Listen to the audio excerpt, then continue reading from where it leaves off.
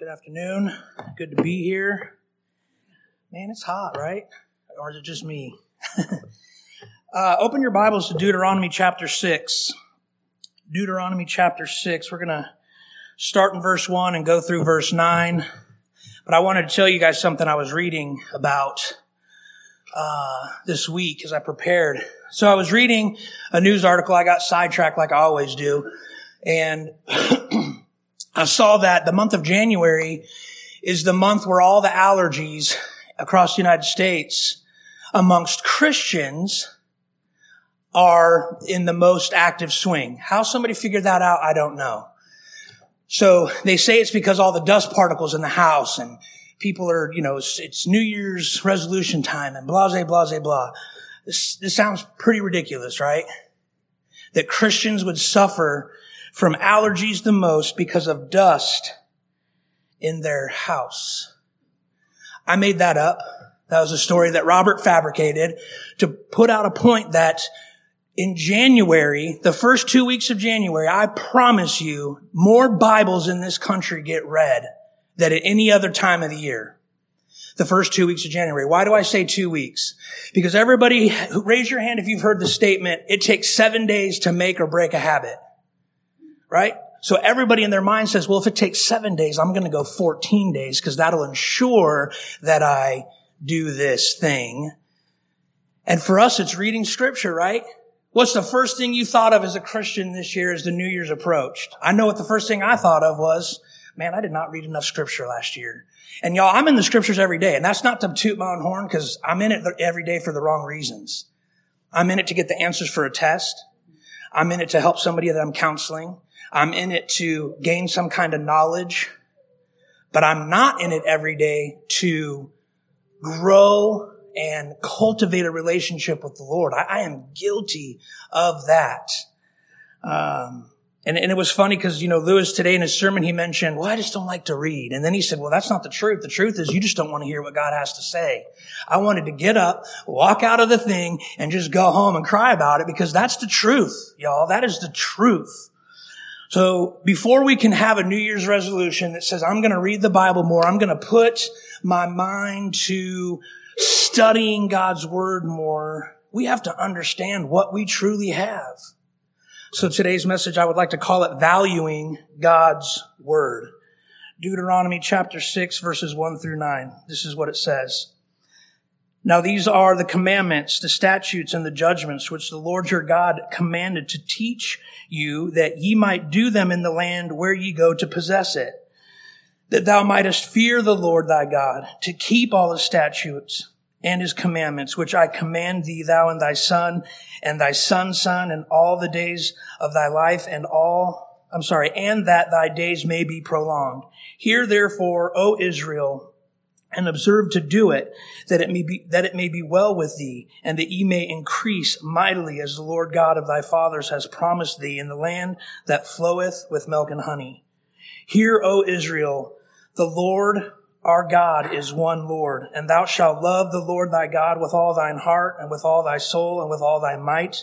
And these words which I command thee this day shall be in thine heart, and thou shalt teach them diligently unto thy children, and shalt talk of them when thou shalt sittest in thine house, and when thou walkest by the way, and when thou liest down, and when thou risest up. And thou shalt bind them for a sign upon thy hand, and they shall be as frontlets between thine eyes, and thou shalt write them upon the posts of thy house and on thy gates. So I want to start out kind of from the backside of this passage, and I want to tell you that, again, this isn't to sound pretentious or pious, or I'm definitely not super cool or special, but I did have a chance to go to Israel. When I went there, these people take this passage of Scripture extremely, extremely serious, okay? In verse 8 it says, and thou shalt bind them for a sign upon thine hand, and they shall be as frontlets between thine eyes.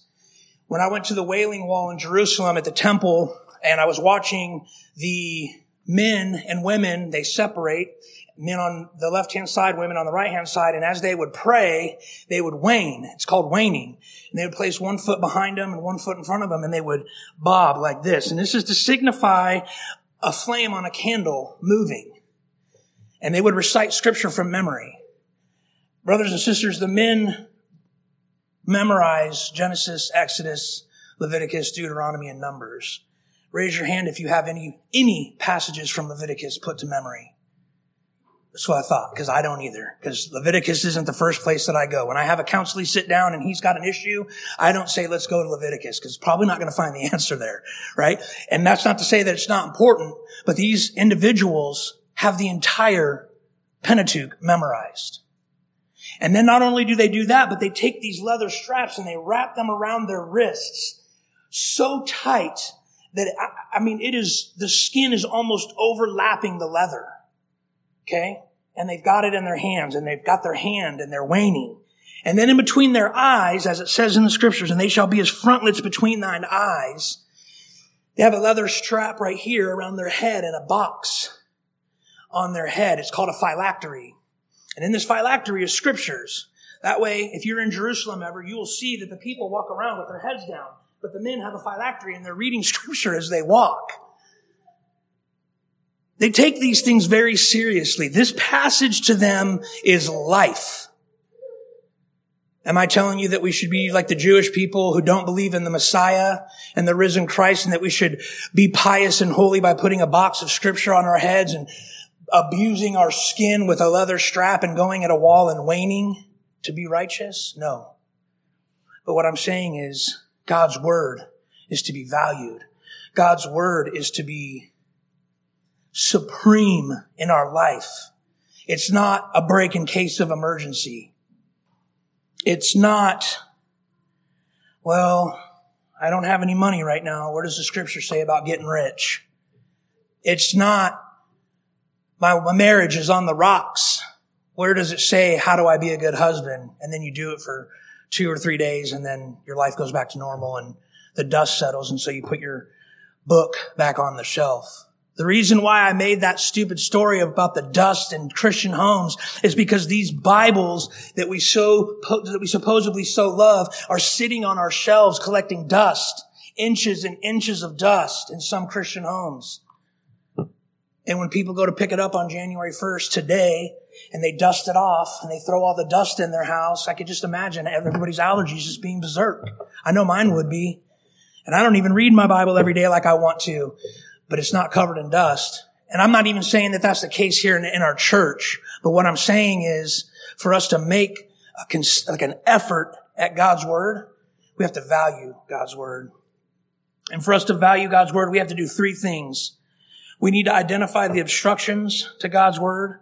We need to observe God's word, and we need to obey God's word. Before we do anything, and maybe this is just me because I was in the military, I don't know, maybe other men and women take this approach to something that they do in life.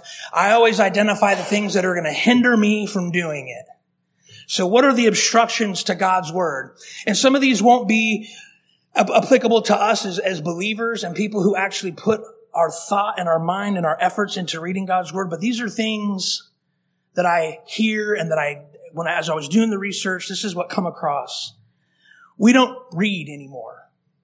People don't read anymore. They don't read scripture. They do what he said. They put it in their car, they plug it in, they push play, and they drive. And when they get where they're going in an hour, they have listened to the book of Genesis. And if you were to ask them, well, what did you just listen to? They would say, well, God created the earth, and then Adam and Eve sinned, and then Noah's Ark. And then maybe they would get to the Tower of Babel, and then it would be a bunch of intermittent thoughts or whatever. And the reason why I say that is how many people of you have been driving the same route to work every day for 10 years, and finally one day you're driving by and you're like, there's a Walmart on this street? I've done that 100 times. I do it all the time, actually. Matter of fact, I did it over by my house. I was driving, and I looked over the side, and I said, man, my neighbor has a pond too? And it's been there for 3 years that I've been here. We don't pay attention when we drive. We go on autopilot, and we just think about the day, or we think about our issues, or we do our thing, and then we continue to go. And so when I say we don't read anymore, I'm talking about pulling up a chair at the table, putting your scriptures in front of you, and reading your scriptures. Number 2, we're too busy to sit and devote ourselves to one thing for that long. Why? Because we have these things. Man, I want to get something from Amazon. Boop, boop, boop. What, you can get this here in 12 hours? And a drone comes over and drops it off in your yard. Maybe not here in Hillbilly, Mississippi, but in California, people are getting things delivered by drones and stuff, okay? And so we have everything at the press of a button or that fast. And so we don't want to take the time to sit and be still and listen and study. And here's one that I found to be extremely condemning sometimes for even myself and for Christians as a whole, because I talk to a lot of Christians. My truth is the only truth. I don't need to hear what God says. I don't want what God says because what I say is ultimately better than what He could say. So I'll do things my way. We call that subjectivity, right? But the Bible teaches that there's a value in objective truth. Go to Hebrews 4:12. There is a value to objective truth. And here's the value. And you're going to ask me, well, Robert, what are you talking about that is valuable? And I'll walk us through it. Hebrews 4:12. For the word of God is quick and powerful and sharper than any two-edged sword, piercing even to the dividing asunder of soul and spirit and of the joints and marrow, and is a discerner of the thoughts and intents of the heart. There's value in objective truth because God's word is objective truth, and it will bust your heart open and it will reveal what is inside, and you will have to do something with it. It will confront you.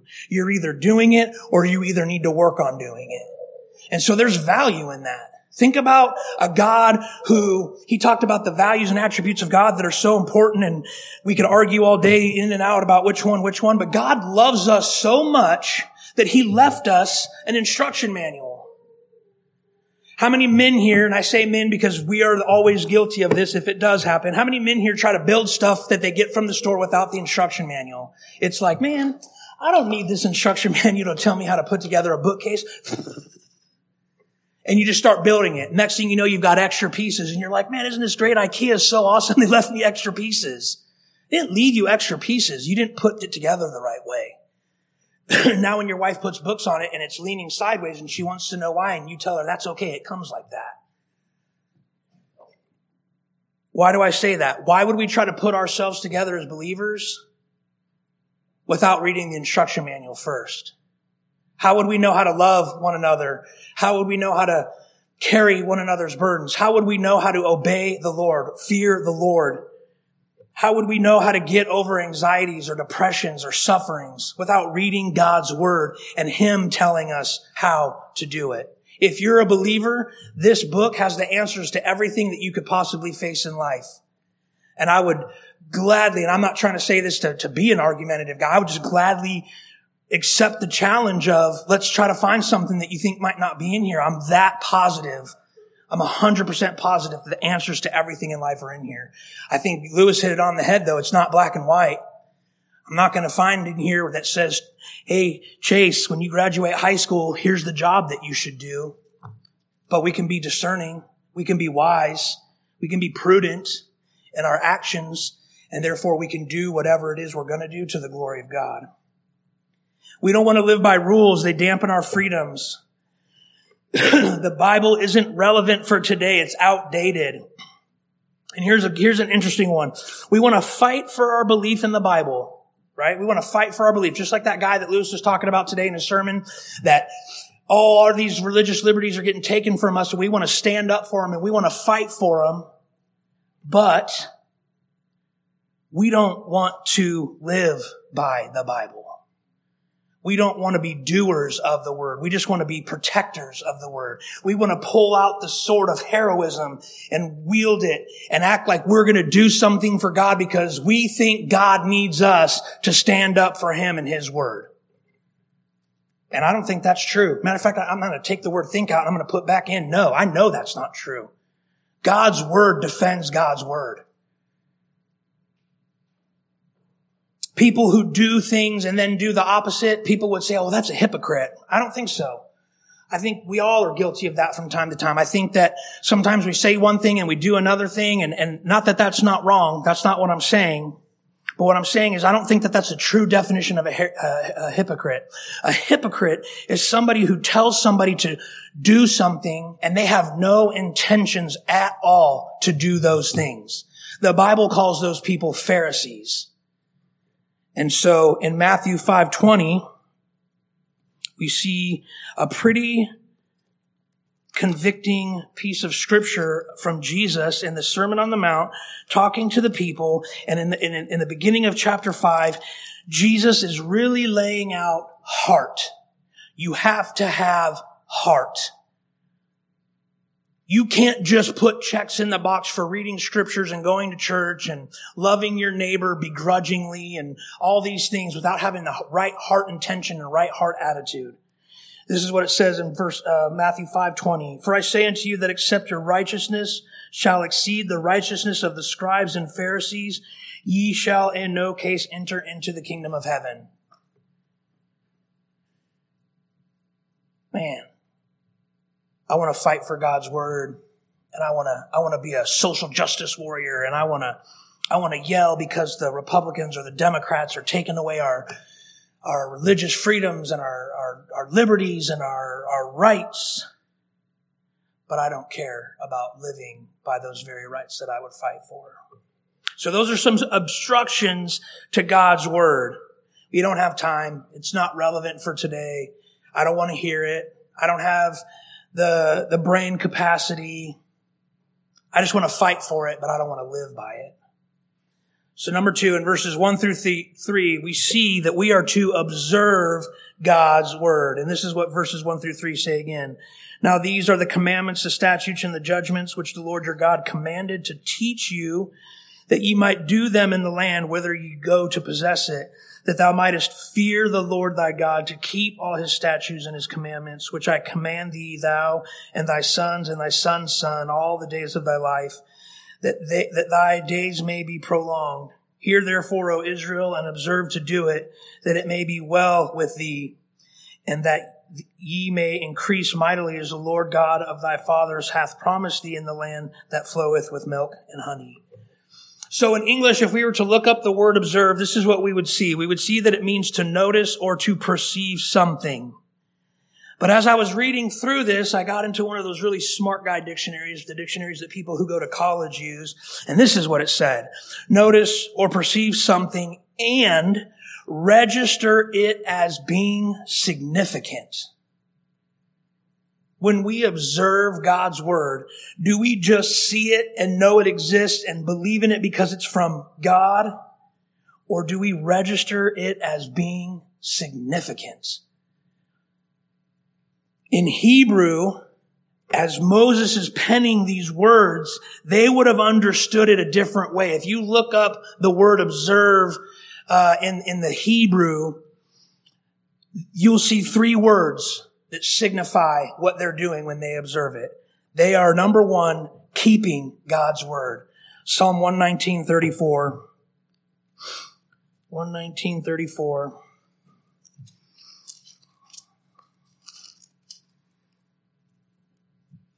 Says, give me understanding, and I shall keep thy law. Yea, I shall observe it with my whole heart.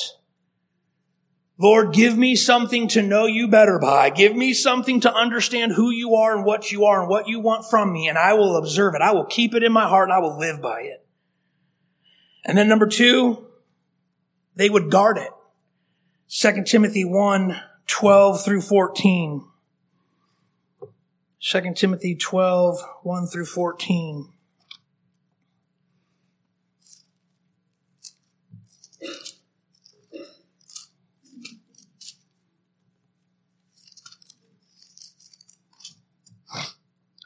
For the which cause I also suffer these things. Nevertheless, I am not ashamed, for I know whom I have believed, and am persuaded that he is able to keep that which I have committed unto him against that day.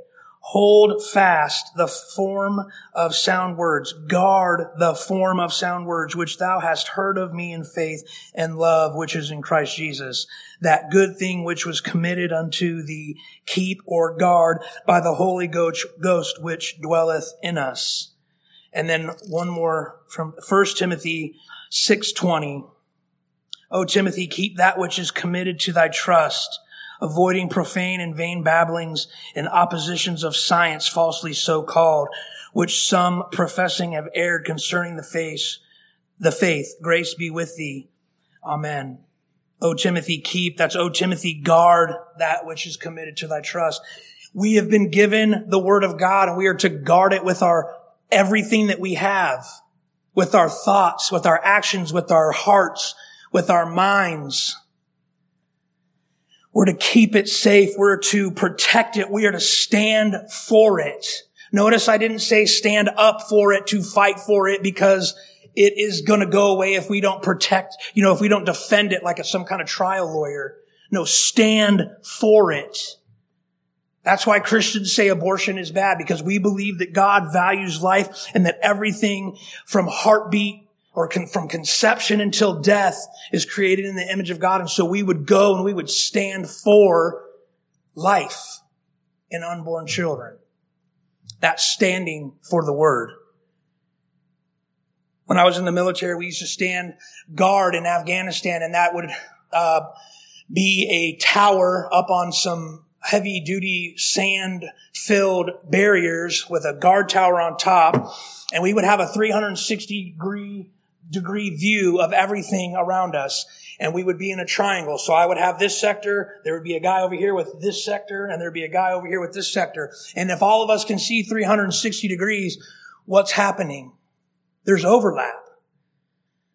I can see what he can see what I can see, and so on and so forth. So we got everything covered. To guard that base from the Taliban coming in, it requires us to be vigilant. It requires us to be observant. It requires us to be disciplined. It requires us to communicate back and forth with one another.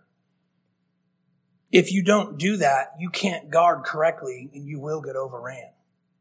And so what does that look like in the lives of a believer? If you aren't guarding God's word in your own personal life, you will get swept away by these stupid doctrines, these stupid soft beliefs that people put out there. I'll give you a perfect example. I was watching college football, just like every good American man should have been yesterday. We will not talk about the results of some of the games, because that is a depression for me. But a commercial came on and it said, "He gets us." That was the big letters. "He gets us." I said, "Who gets us?" And then "Jesus gets us." And I was like, what? On TV, these commercials about Jesus, and it's this commercial with this sad music and this, if Jesus was getting socially persecuted because he was different, what would he do? Because he understands us. And they were painting this picture of Jesus only as a human, as if Jesus knew what it was like to be persecuted for being a homosexual, or being transgender, or being black, or being white, or being anything that we all feel that we're being persecuted for. It didn't talk about his divinity. It didn't talk about him being the savior of the world. It didn't talk about him sacrificing himself on the cross for the will of the Father, for the good of the people. No, it was a horrible example of Jesus as a human only, so that he could make you feel better about yourself. If you want to be gay, it's okay, because Jesus gets it. If you want to be black, he gets it. If you want to be white, he gets it. If you want to do whatever you want to do, he gets it. He knows why. And I was like, man, this is crazy. I Google this thing. I look it up. This organization, whoever they are, and brothers and sisters, I'm kind of bashing this, but I do want to say that I think that these people's intention were good. I think they're trying to erase some of the damages that Christians have done to themselves. And if you don't think we've damaged our witness for Christ, you are sadly mistaken, because we have. But the purpose of this ad was to get people to relate to the human Jesus and completely forget to mention his deity and him being the Son of God and the Messiah and the Savior. And so that's what happens when we don't guard. We get taken away by that. Because at first, Now I'm going to rewind the story a little bit. At first I was like, man, how cool is it that there's a Jesus commercial in the midst of college football? And then the music comes on, and I'm a sucker for some sad music, y'all. I'll tell you a secret about Robert Cale. I'm a very emotional person. I like to cry. I like love music or love movies. I love love. That's just how it is. And so I heard it, and I was like, man, this is so nice. And then I was like, wait a minute. Jesus gets us because, and just the message that they were portraying about the Savior just really bothered me. And so I had to quickly pull back out of the emotional roller coaster. And the last one that they would have understood this of observing to mean is they would give heed. In Revelation 1:3, we see that it says, blessed is he that readeth, and they that hear the words of this prophecy and keep those things which are written therein, for the time is at hand. They would heed it. They would listen to it. They would do it. They wouldn't just read it and forget it and walk away from it. They would keep it in their heart. They would guard it with all that they had, and they would do it. And so number 2, in verses 4-9, we see that we are to obey God's word. And verse 4 says, hear, O Israel, the Lord our God is one Lord. Who knows what that verse is? Who can shout that out? Does anybody? That's the Shema, right? It's a prayer that Israel does. And if you were to go to Israel and it says down, in verse 9, write them upon the post of thy house. Well, they've got a little piece of metal on the post of their house on the right-hand side, and they nail it. Everybody has it. Even every hotel room has it. And it's the Shema. It's, hear, O Israel, the Lord is our God, one Lord, and thou shalt love the Lord thy God with all thine heart, and with all thy soul, and with all thy might. They took it seriously and literally. You go to the bathroom, the Shema's on the post, going into the bathroom. You go to the Burger King, the Shema's on the post. You go into the barn, the Shema is on the post. And it goes on and it says, and these words which I command thee this day shall be in thine heart, and thou shalt teach them diligently unto thy children, and shalt talk of them when thou sittest in thine house, and when thou walkest by the way, and when thou liest down, and when thou risest up. Man, the King James is beating me up today, guys. So, if we were to look up the word obey, like we did earlier, I hope today, guys, I'm not trying to just explain this text to you and exegete it. I think we all get the picture here that we're supposed to be in God's word. And this text alone, just reading it out loud, tells you that it is valuable and that we should value God's word. What I want to do is I want to paint a picture for you to take it home, and so that we can apply it to our lives, so that we don't have to be the Christians that knock the dust off of our Bibles on January 1st, and then on January 15th it starts collecting it again because the cycle has reached its maximum operating capacity, and now we're full and we can't do it anymore. We burned out. In English, the word obey means comply with the command, direction, or request of a person or a law. Simply put, submit to the authority of God. Obedience to God is a call to action, and it requires us as believers to do something with what we have been given. So what have we been given, and what are we supposed to do? We've been given the Word of God, and here's what we need to do. And this is all from the passage. We need to hear the Word of God. We need to hear the Word of God when we read it. We need to hear the Word of God on Sunday morning and Sunday afternoon and Wednesday night. We need to hear the Word of God in our homes. Fathers teaching our children. Wives, husbands reading and praying together. We need to hide the Word in our hearts. We need to hide the Word in our hearts. We need to read it. We need to meditate on it. We need to memorize it. We need to put it in our hearts so that we can act upon it. Lewis mentioned today that if we were going to be a vessel of honor or dishonor, that he went to Matthew 6 and he said, wherever our heart is, there also is our treasure, right? Or our treasure leads to our heart. Well, that's the truth. And if God's word's not hidden in our heart, it will show, because we won't live according to God's word. We need to teach the word to our families. And we need to talk about the word in our families' lives daily, in our own lives daily. How many of you talk to your children every day about the Word of God, even if it's just at dinner? Because I understand if you've got a 5 and a 6-year-old, you're not going to sit down and do an in-depth Bible study because they're going to get antsy and want to move around, and you're going to get upset and you're going to get defeated, and then you're going to quit doing it because that's what Satan wants. But while you're eating dinner, if you were to say,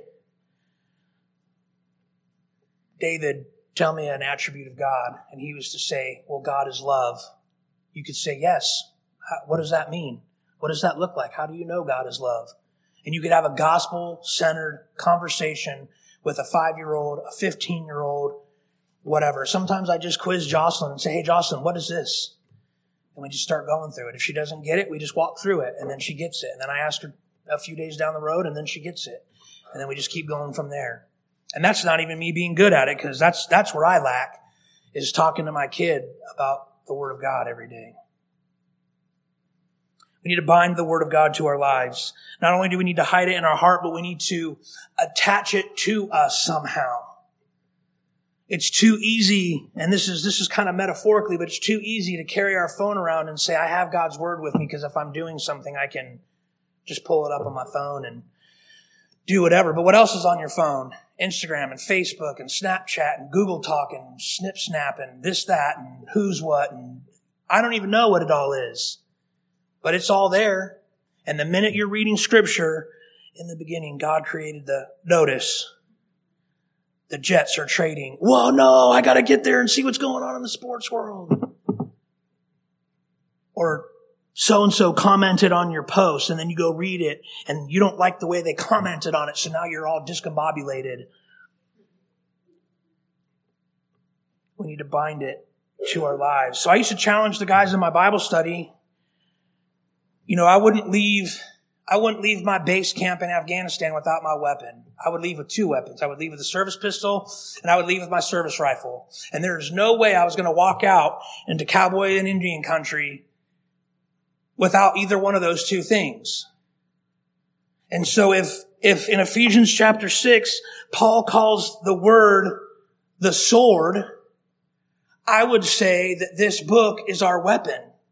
And so the minute you leave your home, you're going into combat territory. And when I say combat territory, what do I mean by that? Spiritual warfare is real, brothers and sisters. And if you don't believe that, you are mistaken. You are in spiritual warfare every single day. Do you take your Bible with you where you go? Do you take it into the doctor's office where you get there 15 minutes early with hopes that they'll call you back early, but in actuality, you're going to be an hour late, and you sit in that waiting room for an hour thumbing through YouTube, TikTok, and whatever else is on your phone, playing a game and Candy Crush and Bubble this and right? That's what we do. When we could break out our Bible and we could do a Bible reading and we could think about what it's saying in our lives. So brothers and sisters, we need to identify the obstructions to us being connected to God's Word. We need to observe God's Word, and we need to obey God's Word. And so I want to close with an example passage. So turn to Deuteronomy chapter 17, verses 14 to 20. And this is what it says, Deuteronomy 17, 14 to 20. When thou art come unto the land which the Lord thy God giveth thee, thou shalt possess it and shalt dwell therein, and shalt say, I will set a king over me, like as all the nations that are about me. Thou shalt in any wise set him king over thee, whom the Lord thy God shall choose. One from among thy brethren shalt thou set king over thee. Thou mayest not set a stranger over thee, which is not thy brother. But he shall not multiply horses to himself, nor cause the people to return to Egypt, to the end that he should multiply horses, forasmuch the Lord hath said unto him, Ye shall henceforth return no more that way.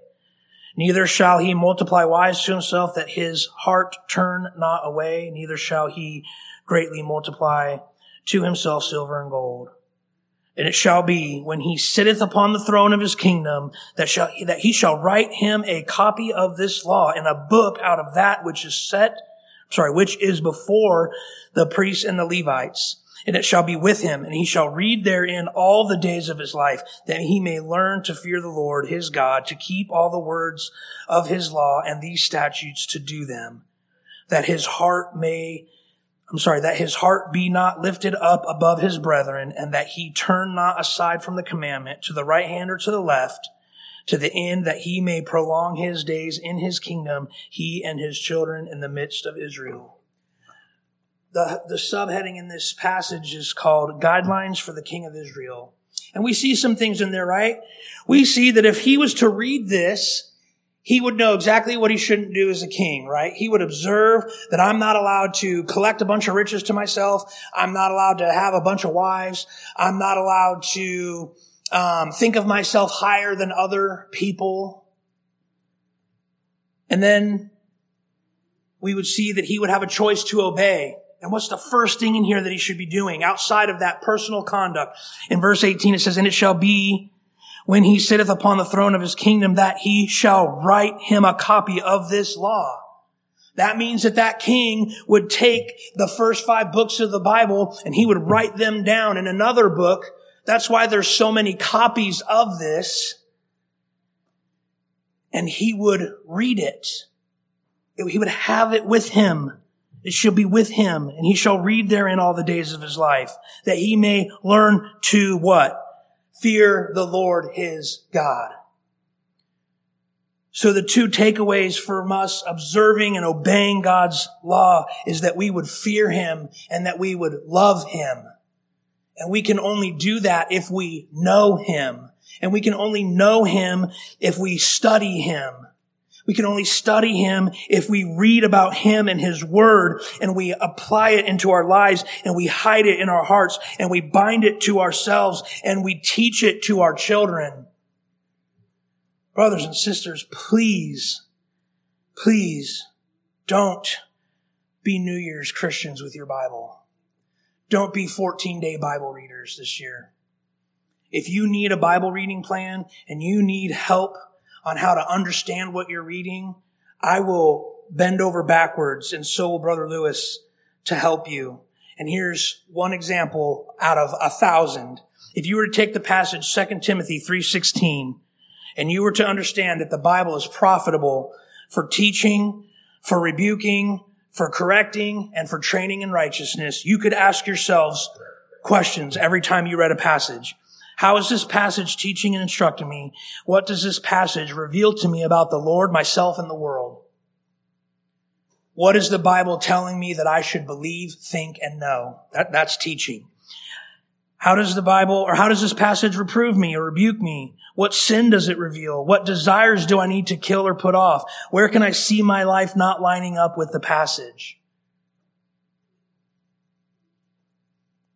How does the Bible correct my thinking?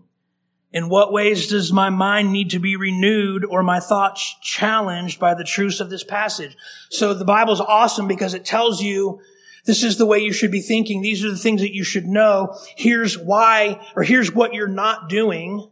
Here's this passage that you just read, and it reveals to you that you're sinning because you're not doing it.